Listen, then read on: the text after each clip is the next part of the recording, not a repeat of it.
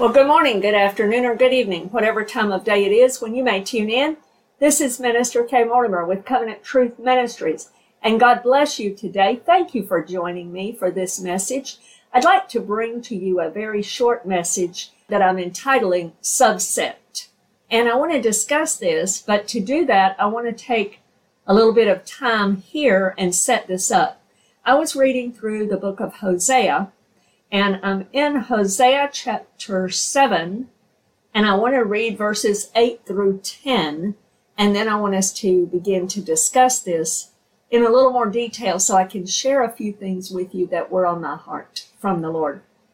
In Hosea chapter 7, beginning in verse 8, it says this: Ephraim has mixed himself among the peoples. Ephraim is a cake unturned. Now, he's been using some imagery of a baker and a hot oven and so forth. So he's still kind of in that imagery here in this context. Let me read it again. Verses 8 through 10 is where we're reading today in chapter 7 of Hosea. Ephraim has mixed himself among the peoples. Ephraim is a cake unturned. Aliens have devoured his strength, but he does not know it. Yes, gray hairs are here and there on him, yet he does not know it. And the pride of Israel testifies to his face. But they do not return to the Lord their God, nor seek him for all this. So he's talking about Ephraim here as if Ephraim was a cake that's been mixed. You would take flour and mix it with yeast and other things to make a cake. And so he's talking about how there's a mixture here. And he says that Ephraim has mixed himself among the peoples, or the pagans, the Gentiles, the nations. That's what he's talking about here. Now, I want us to go next to Psalm chapter 106. And I want us to look at verses 32 through 40. Psalm 106. God is laying out here his case against his people in the wilderness, the ways that they angered him, the ways that he had to judge them or deal with them, and how he was disappointed in those things. So in this context, verse 32, they angered him also at the waters of strife, so that it went ill with Moses on account of them, because they rebelled against his spirit, so that he spoke rashly with his lips. They did not destroy the peoples concerning whom the Lord had commanded them, but they mingled with the Gentiles and learned their works. They served their idols, which became a snare to them. They even sacrificed their sons and their daughters to demons and shed innocent blood, the blood of their sons and daughters whom they sacrificed to the idols of Canaan. And the land was polluted with blood. Thus they were defiled by their own works, and played the harlot by their own deeds. Therefore the wrath of the Lord was kindled against his people, so that he abhorred his own inheritance, and he gave them into the hands of the Gentiles, and those who hated them ruled over them. So God is establishing here how even all the way back to the children of Israel, when they've come out of Egypt, they're still mingling. They've mingled and sinned. They have fallen into idolatry, and God is angry about that. And what God wants them to do is return to him. He said they wouldn't return to him. He's longing for them who've done this to return to him. Now, I want to really focus on this topic considering this subset, because what has happened in Hosea and in Psalm 106, God has called his people out to be separate unto him. They're not to mix with the nations or with the pagans. And God was very upset with the children of Israel along in the wilderness days, as we just read in Psalm 106. And he's upset with Ephraim, or Israel, his people, in Hosea chapter 7. For the same reason, they've mixed together, they've mixed and mingled, learning their pagan ways. Now, God called for his people to be separate. And we, in our day, are a part of the body of Jesus Christ called the church. And the church is comprised of both Jewish and Gentile believers in Yeshua the Messiah, Jesus the Christ, who is our Savior, who has shed his atoning blood on the cross of Calvary once for all for our sin.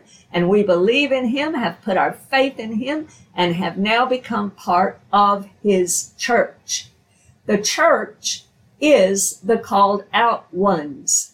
In the New Testament, we find out about the church of the Lord, the church of Jesus Christ. And it is the term, the Greek term, ecclesia, in the New Testament. Now, some have said that the church was not in the Old Testament. Paul does refer to the church as a mystery that is now being revealed. But if you understand the Greek word for mystery, you'll understand that it's something that's been there all along, but has not been understood, has not been really seen clearly, has not been revealed.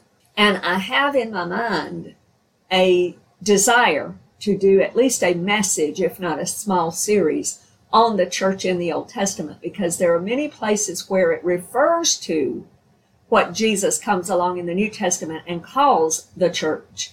You will not find the word church in the Old Testament, but you will find references to it. And I'd love to bring those to your attention.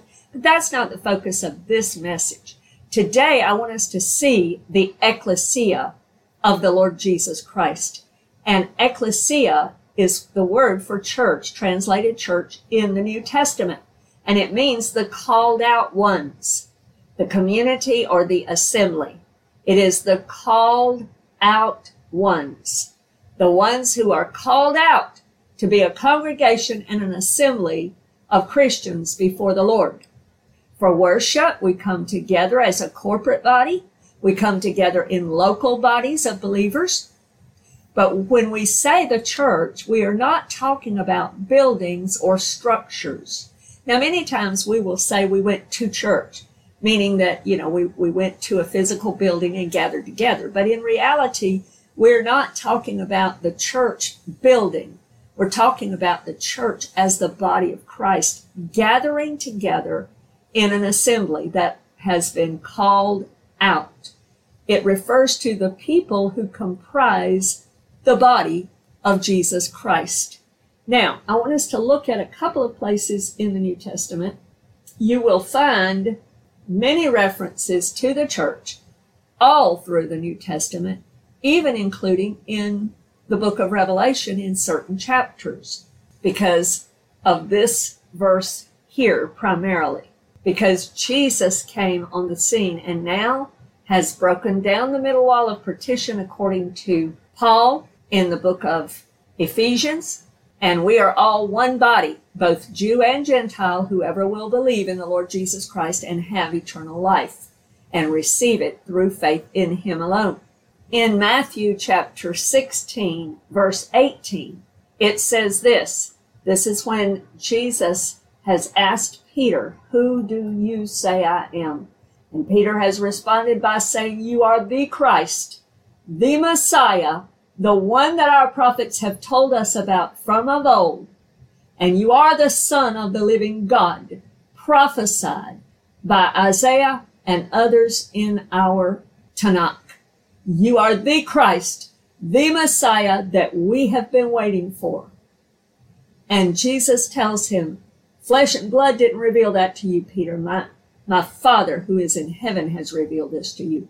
Verse 18, "And I also say to you that you are Peter, and on this rock," not on Peter, but on the rock of revelation of who Jesus is, that he is in fact the Messiah, the same one that all of the Tanakh and the prophets, all the way from Moses, all the way through the prophets and the writings, have taught about and have told about. "On this rock, I will build my church, and the gates of Hades shall not prevail against it." Jesus has built his church, his ecclesia, his called out ones, the people who comprise the body of Jesus Christ, as Paul refers to it in his epistles. In Hebrews chapter 12, verse 22 through 24, it says this, "But you have come to Mount Zion, and to the city of the living God, the heavenly Jerusalem, to an innumerable company of angels, to the general assembly and church of the firstborn, who are registered in heaven, to God the judge of all, to the spirits of just men made perfect, to Jesus, the mediator of the new covenant, and to the blood of sprinkling that speaks better things than that of Abel."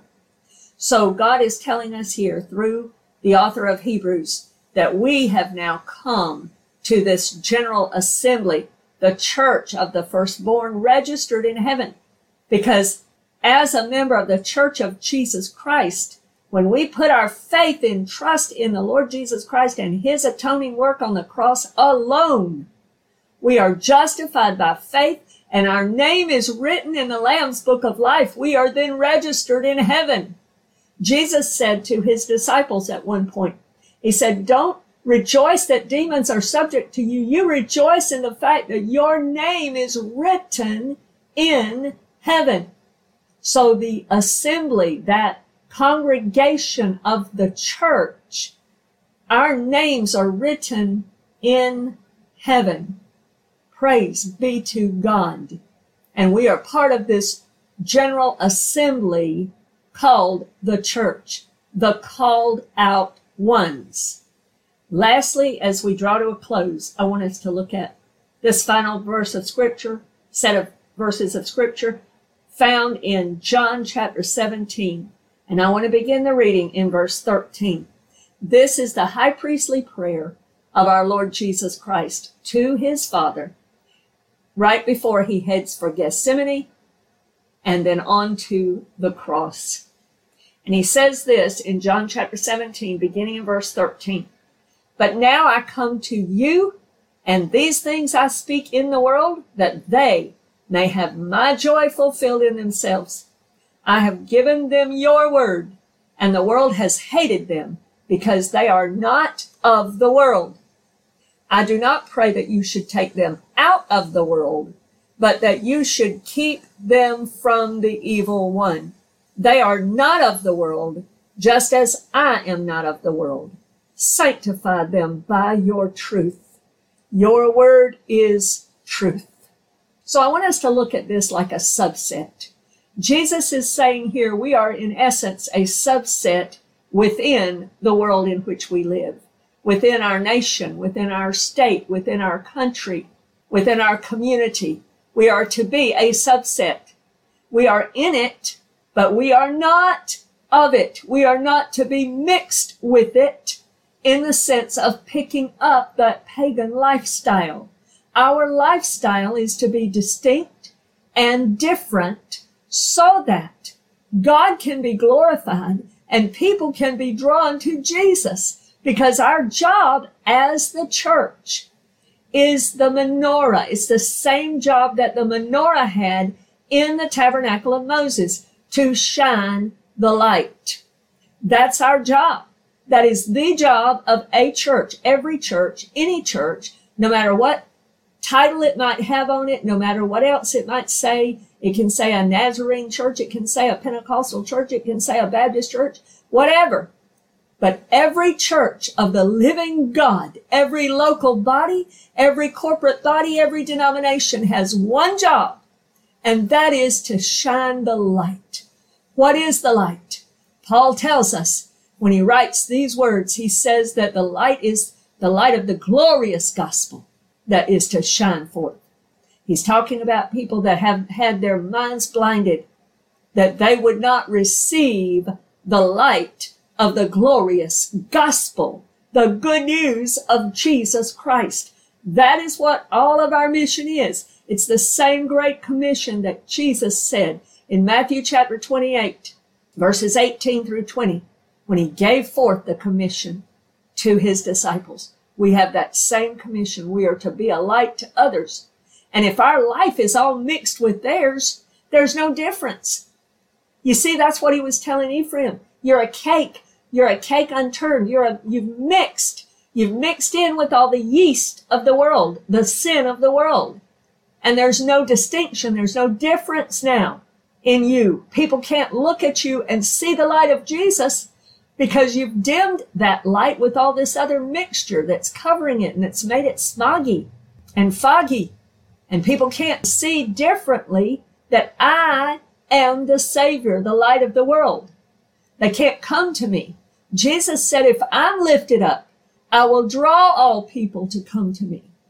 So our job is to be in the world, not of it. That's what we are. And we are to live for Jesus. Do you see the ecclesia is the called out ones? He says here in John 17, for God, he prays for the Father to sanctify us. In other words, to set us apart for him by the word of the living God. We are a subset within the whole of the world and the whole of our communities.